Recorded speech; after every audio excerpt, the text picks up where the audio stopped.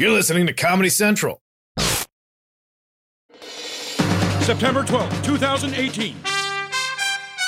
From Comedy Central's World News headquarters in New York, this is The Daily Show with Trevor Noah, Ears Edition.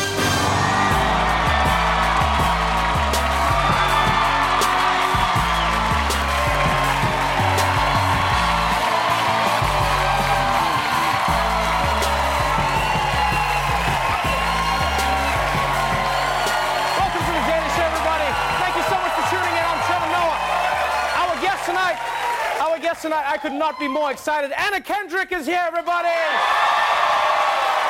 So much fun! She's here to discuss her new movie, A Simple Favor. But first, let's catch up on today's headlines. Whoosh. By now, you've probably heard about Serena Williams accusing a U.S. Open umpire of sexism during her finals match last week. Well, today, he's returning her serve. The Times of London says that tennis umpires may boycott Serena Williams' matches after her confrontation at the U.S. Open final. They think that fellow umpire Carlos Ramos was, in their words, thrown to the wolves for upholding the rules. The Women's Tennis Association and the U.S. Tennis Association back Williams' claims of sexism. Wow. The umpire strikes back. Get it? Because the umpire... Anyway. And look, I don't know, man. The tennis umpires can say whatever they want, that they're going to boycott Serena, but don't pretend you can actually boycott Serena Williams in tennis, because she basically is tennis. Well, the umpires are going to be like, from now on, I'm not umpiring for Serena. I'm only going to umpire games for, I want to say, Stephanie, or... Look, I don't know the other ones, but you get my point. In other news, you know that iPhone you just bought? Well, as of today, it sucks. That's right. Apple announced the new iPhones today. Although, I'll be honest, Apple has spoiled us so much, right? These launches don't really feel exciting anymore. It's like, yeah, screens are bigger, the phone can predict when I'm gonna die, whatever. You know? Like, if Apple wants me to pay attention, they should just bring out Robert Mueller in a turtleneck. That's what they need. Him walking out like, introducing the 2018 indictments. This changes everything. Oh, and moving on to some stupid news. Here's some stupid people being stupid. We want to show you this wild surprise for tourists at a safari park. A lion jumping into their cart, climbing on top of the tourists, even licking one guest as they all try to get the perfect Instagram shot. Luckily, the big cat was feeling friendly. Just weeks ago, a woman was actually mauled by a different lion at the same park in Crimea. Mauled by a different lion? This lion is not a lion. I'm always shocked at how much white people love animals. Because, like, they'll go to a place where someone was just mauled by a lion, but they're like, yeah, but this is a different lion, okay? They're not all the same. I'm like, why can't black people get the same benefit of the doubt? It's true.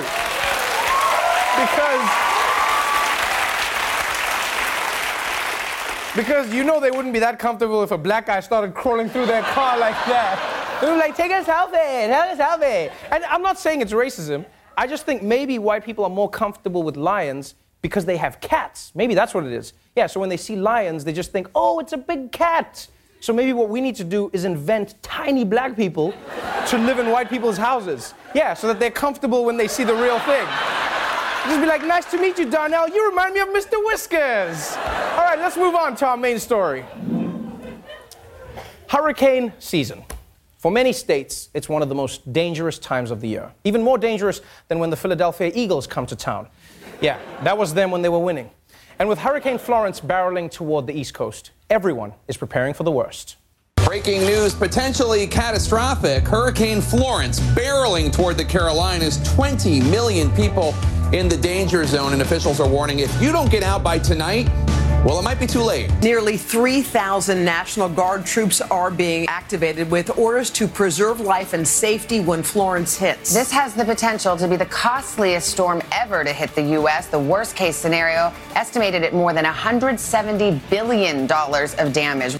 That is insane. This hurricane could cause up to $170 billion in damage. You realize that amount means if you multiply that by all of the people who live, look at that, it says boobs. Anyway, the point is that's a lot of money. And although everyone from Jake Tapper to the Coast Guard is warning people to evacuate, there's always that one guy who thinks he's stronger than the storm. Jim Darling, in fact, is one of those residents who's going to wait it out here. Why? What gives you the confidence? No confidence. It's just I've been to him before here, and I'd rather just be at home. There's always people who don't leave, and they stress to you that you might even put first responders in jeopardy if they need to come help you out. The congressman I just spoke to says there's not going to be people here to help you out in case you need help. Like I said, I'm not really worried about it. I won't be calling anybody to help me out anyhow. I can take care of it myself. Okay, so we're just going to do this whole interview like there isn't a parrot crawling around all over this guy.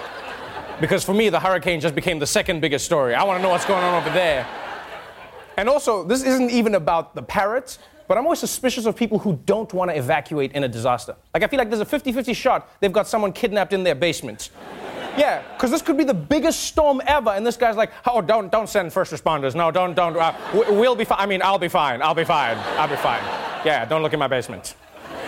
Anyway, this storm is looking really dangerous, and it doesn't really matter what some random dude in a parking lot thinks about it. What matters is what the random dude in the Oval Office thinks about it. We have something, it could very well be very similar to Texas in the sense that it's tremendous amounts of water. It's tremendously big and tremendously wet.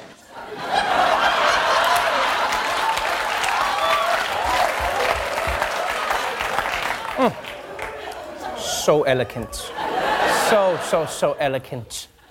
Trump sounds like he's doing a book report on hurricanes, and he forgot to read the book. He's like, tremendously big and tremendously wet. A lot of people don't know this. The rain is coming from the top, high up.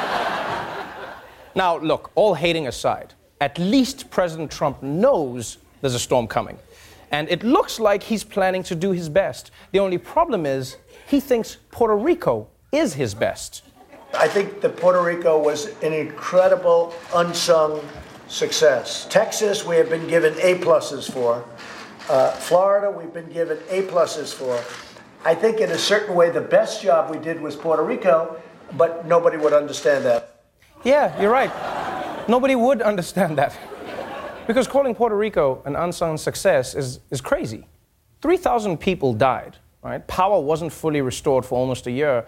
And even the director of FEMA, who, by the way, was standing next to Trump in that same press conference, wrote a report saying that the government was sorely unprepared for Hurricane Maria.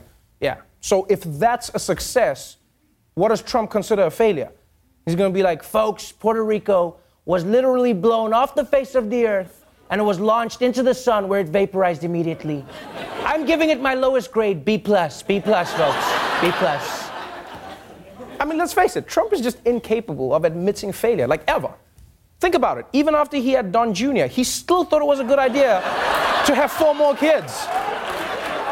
And now, if you're one of those people who pays attention to storms, you've probably noticed that Florence looks to be the strongest hurricane ever to hit this far north on the East Coast. And scientists have said that as the climate keeps warming, we can expect even more of these storms. Right? But instead of trying to mitigate greenhouse gases, Trump is just throwing more fuel on this tremendously wet fire. The EPA wants to weaken an Obama-era requirement that companies monitor and repair methane leaks from oil and gas wells. Energy companies say the rules requiring them to test for emissions are costly and burdensome. The Environmental Protection Agency today issued new rules making it easier for oil and gas companies to release methane, which is a particularly potent greenhouse gas. Yeah, that's right. The Trump administration is making it easier for oil and gas companies to leak methane into the air. Yes, apparently methane leaks are the only kind of leaks that Trump doesn't want to stop. Like, the only way we're going to get Trump to care about them is for a broken pipe to write an anonymous op-ed in the New York Times. Then he'd be like, we got to stop these leaks, folks. Where is that pipe? So, the bad news is Hurricane Florence could be one of the worst natural disasters America has ever faced. And we have a president who's proven he's not great at handling natural disasters.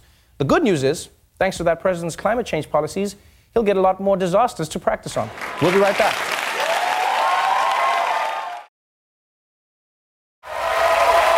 Welcome back to The Daily Show. My guest tonight is an Academy Award and Tony-nominated actor who stars in the new thriller, A Simple Favor. Please welcome Anna Kendrick.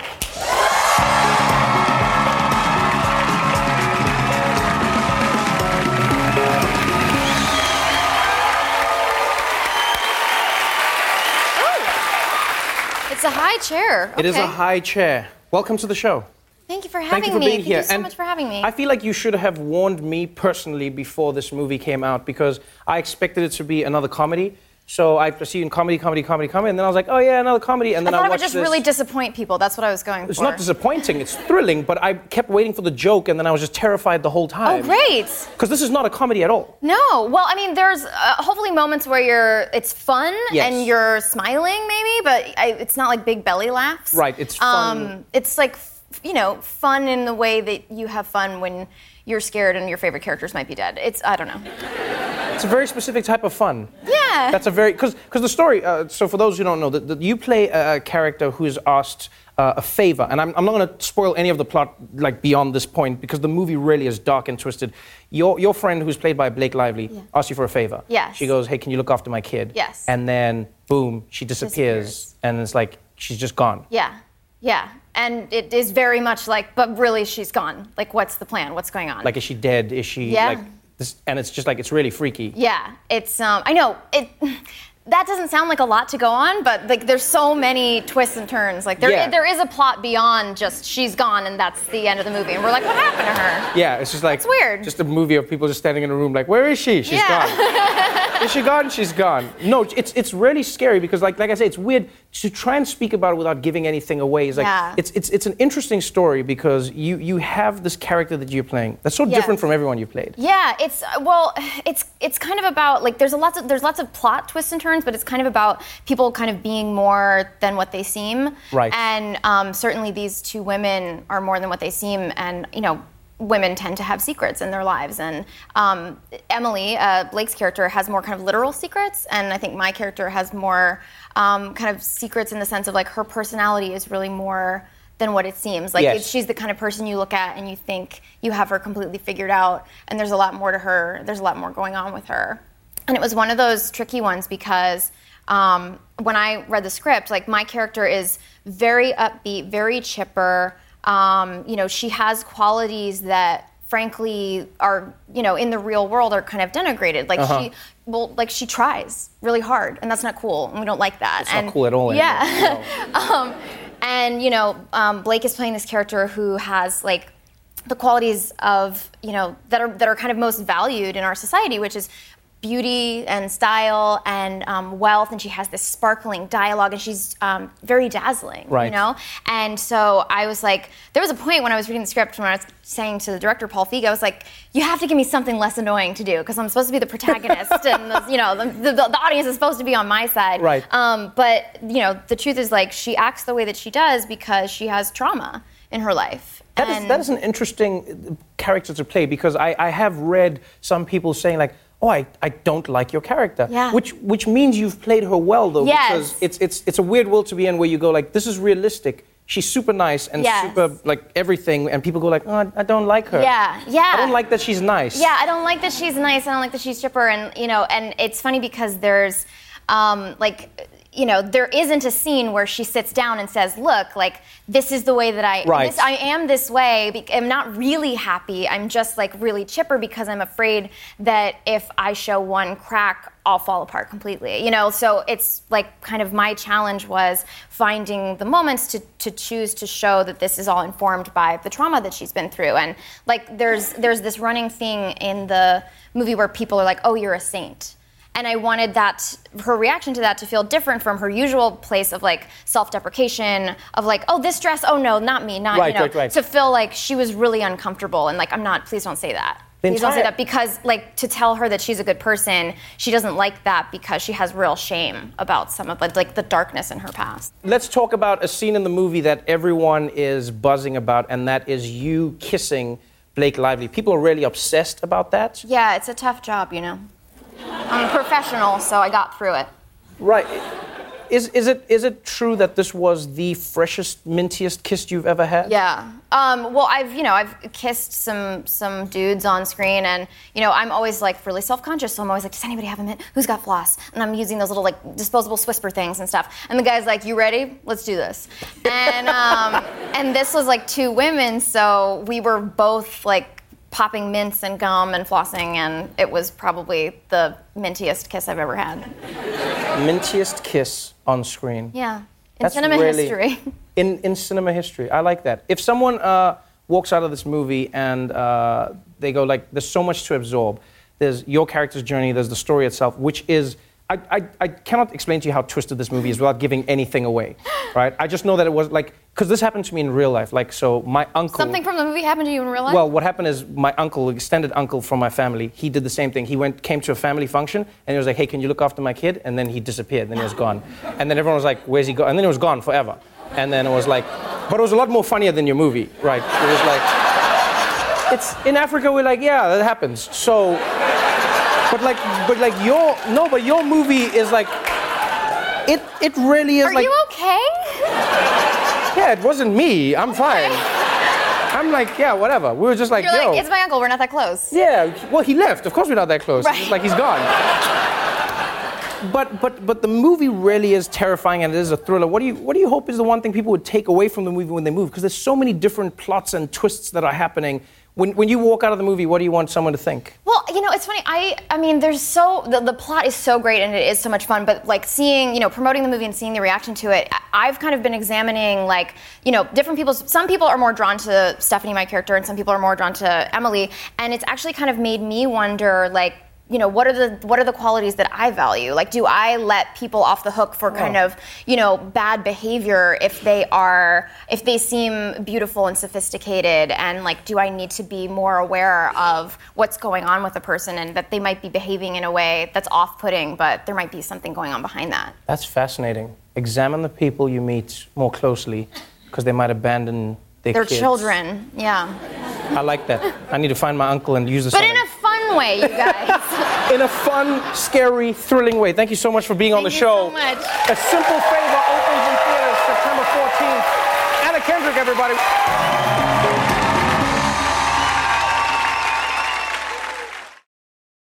The Daily Show with Trevor Noah, Ears Edition. Watch The Daily Show weeknights at 11, 10 Central on Comedy Central and the Comedy Central app. Watch full episodes and videos at thedailyshow.com. Follow us on Facebook, Twitter, and Instagram, and subscribe to The Daily Show on YouTube for exclusive content and more. This has been a Comedy Central podcast.